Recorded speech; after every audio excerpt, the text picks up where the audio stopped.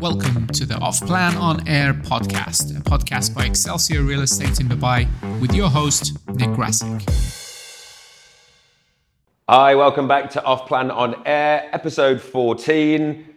And I think the most important, exciting thing that I can tell you this morning is that we welcome back the resident chimp, Matt.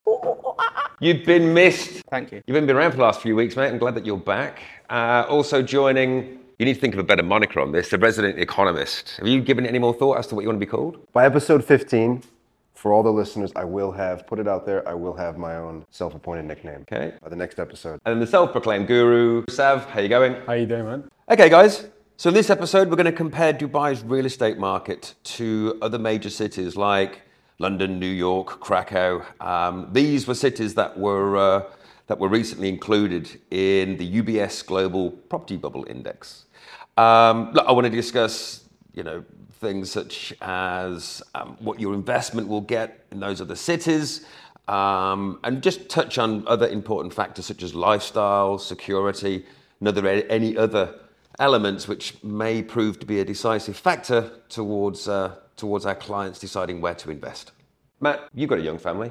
What was the initial attraction for you moving to Dubai?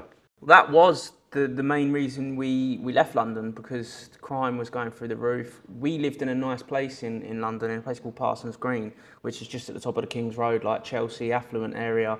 And someone literally got murdered at the end of my road, stabbed and killed at the end of my road. We saw a moped mugging, smashing a window of a Range Rover, trying to steal his Rolex off his wrist, like literally right next to us. The glass actually shattered out and hit the bottom of the pram. It was that close. So it kind of, it wasn't even in the news anymore. This was happening in front of us. Mm-hmm. And then that was kind of the reason we decided to leave. Well, that and the fact that my wife got offered a good job. But for me, the main attraction about Dubai, along with all the safety element and the tax-free and everything else, is brilliant. But it's the lifestyle. Without trying to sort of brag or boast, I live in a nearly 5,000 square foot penthouse in a prime location. I have a nanny. You are boasting, but it is There very was nice. no way You are fully that was boasting. coming off without saying No. There's a point to this, right? I live in a nice place in a prime location. I have a full-time nanny. I have a full-time driver. I have a full-time cleaner. If I wanted to do that in central London, I would need to be a billionaire to do that. And Matt, how long have you been here for? Just over 5 years now. So this is home now. Like you reached that point. Yeah. No plans to go back. Look, we'll never say never, because at the end of the day, London's London. London's a great city. It's the centre of the world and all that. It's, Oh, Washington. Yeah. But I do love London. I love being there. But we couldn't ever have this lifestyle and earn the sort of money that we do and live the way we do in London. Well, we were there for a long time, and we were cooped up in a tiny 2-bedroom flat, Because how expensive it is. Yeah, exactly. Yeah, we couldn't nowhere near live the lifestyle that we live now. All right, so Matt, look, you've mentioned about where you used to live previously compared to your palatial, opulent lifestyle that you have here. Yeah, compare the two. For example, our place in Parsons Green, or just say for the average in sort of that kind of area in London, central London, you're looking at about £1,000, which is about 5,000 dirhams roughly, per square foot. So for example, we've got a two bedroom just over 1,000 square foot, which would be about £1.1 million.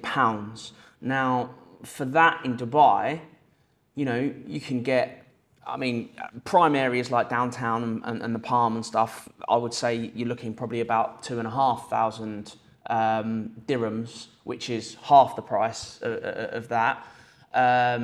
So for example, like I mentioned before, I've got a 5,000 square foot place, which I got for less than my place in London. But if you go inland a bit, you can pay like 1,500 dirhams. Which is right about, 300 euros, 400 euros? Yeah, 300 quid, 350, something like that, per square foot.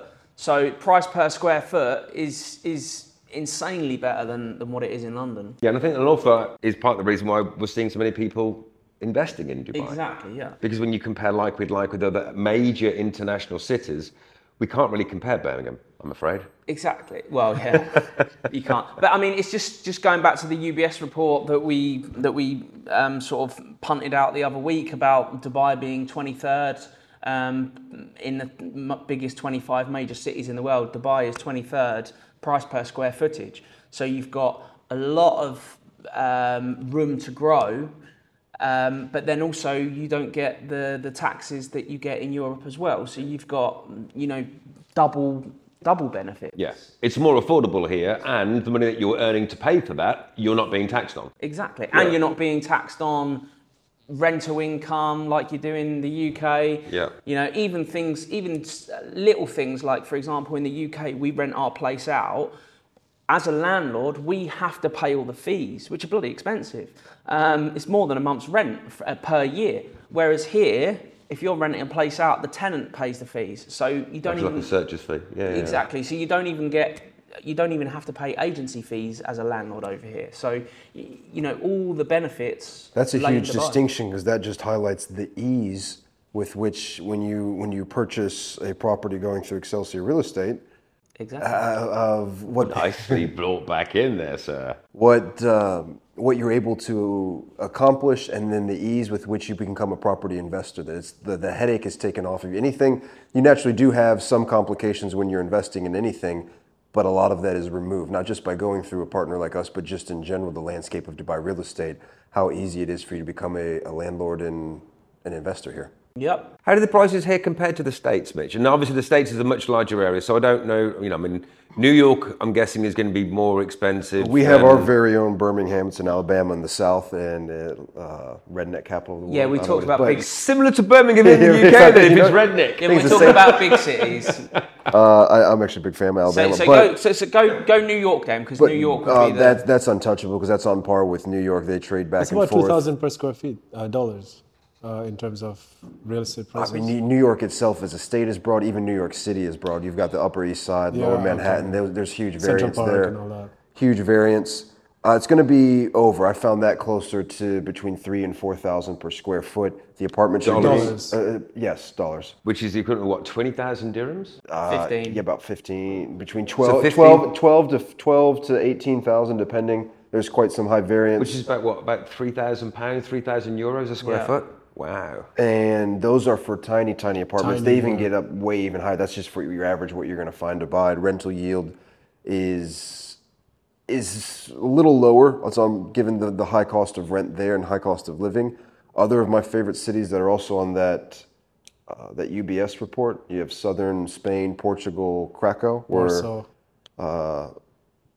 Krakow, Warsaw, Poland, where my better half is from. Having traveled and lived there and spent a lot of time there, basic salary, and these are just from your sites, Numbeo, but or basic statistica.com, whatever those statistics sites are. The 1,300 per month is in your average salary, take home after taxes, euros, so about 4,000 dirhams. Your average price per square foot is, in Krakow, 3,800 euros per square foot. Wow. So it is significant to purchase. And that's inside the city center, mind you. 3,000 euros per square foot? 3,800, so just shy of 4,000 per square foot. That's about 16,000 It euros is a booming foot. city. It has a pretty significant amount of growth inside of Europe. Doesn't touch Dubai, but if you're going to go in Europe, that's one of the places that I would actually look at if you want that type of growth, because there's a lot of stuff going on there, a lot of developments, a lot of projects. But still, you risk, and it is a relatively safe city, but the ratio... How come people can afford it, though? Not many can. Because with that average income to that... Not many can. It is a much harder endeavor to get into the property game in Krakow. Those prices are rising, but that's still one of the more affordable cost of living cities on that report. So although property to purchases, the cost of living is low, but that also changes into your rental yield factor. Another one of my favorite cities on there, Seville in Spain. Very similar figures, a bit better salary, 1,500. So about 100, 200 euros extra per month. And that's the income? That's the income after taxes, which is notoriously low in Southern Europe. But the price per square foot of an apartment inside the city center, 3,300 euros, 3,000, still over 3,000 euro mark. Meanwhile, you can live like a king, as Matthew does, on the Palm for half of that. Wow, I had no idea. or thereabouts. Yep. For purchase price, and that So just we should those all are go the live other in- those are the other most affordable cities to live in. But then you factor in how do you actually become a landlord, a property owner, an investor inside of the real estate market, which is over time proven to be one of the faster, more significant paths to wealth. Yeah. Is real estate. It's certainly one of the safest and sustainable routes. Absolutely. They're not making any more of it. It's so much easier to get involved in real estate here, given mortgages, payment plans, developers, all of these things. And you're looking at much better yields than you are in those other affordable cities. ROI. And it's still relatively affordable. Any city that you're going to go to is going to be expensive if you're eating at the finest restaurants and hotels while you're on vacation or holiday, which is what you would normally do. But to live here, it is still a very affordable city to live to, coupled with very significantly low property prices, all things considered. And high wages and no tax. Sounds like a perfect recipe. And I think it's worth us mentioning, look, the streets are not paved with gold. There are significant opportunities here. You have to fight for it. Oh, 100%. But it is very much there. And I think that's perhaps where we're seeing so many people, where Dubai is now on their radar. And just to link this back into property just for a moment, where the opportunities are, because with that population growth, people need a house above their head. That was an experience segue. If I were to say, oh man, you even fooled me for a second there. I forgot we were doing a podcast for our real estate company. It went all full circle. Yeah. And I mean, notwithstanding the residents, what we don't have is the breakdown of the nationalities that are moving here. But what we do have are the nationalities of people who have visited Dubai so far this year. So in the year to August of this year, a shade over 11 million people visited Dubai. That's mind-blowing. That's about 1.3, 1.4 million people every single month. I mean, in the top five, number one is India. Number two is Saudi, because they are our sister country just next door. Number three, and this surprised me how high it was, UK. Hey, go on the Brits. The Brits have a real affinity with this place. Taking over. Number four was Russians, who have made the press quite a bit recently in terms of how many properties they have been purchasing.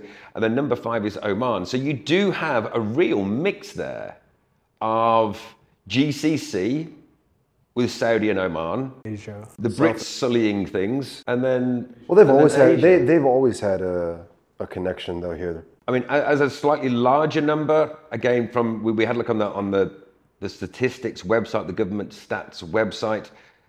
Of those 11 million visitors, just to break it into percentages, 21% came from the GCC. An equal number, 21%, was from the whole of Europe.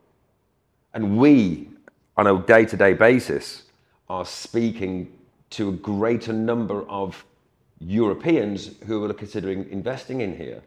This is the topic for another podcast, but I think part of that is going to be their governments are continuing to rise to raise their taxes to try and recoup the money that they spent during the COVID years.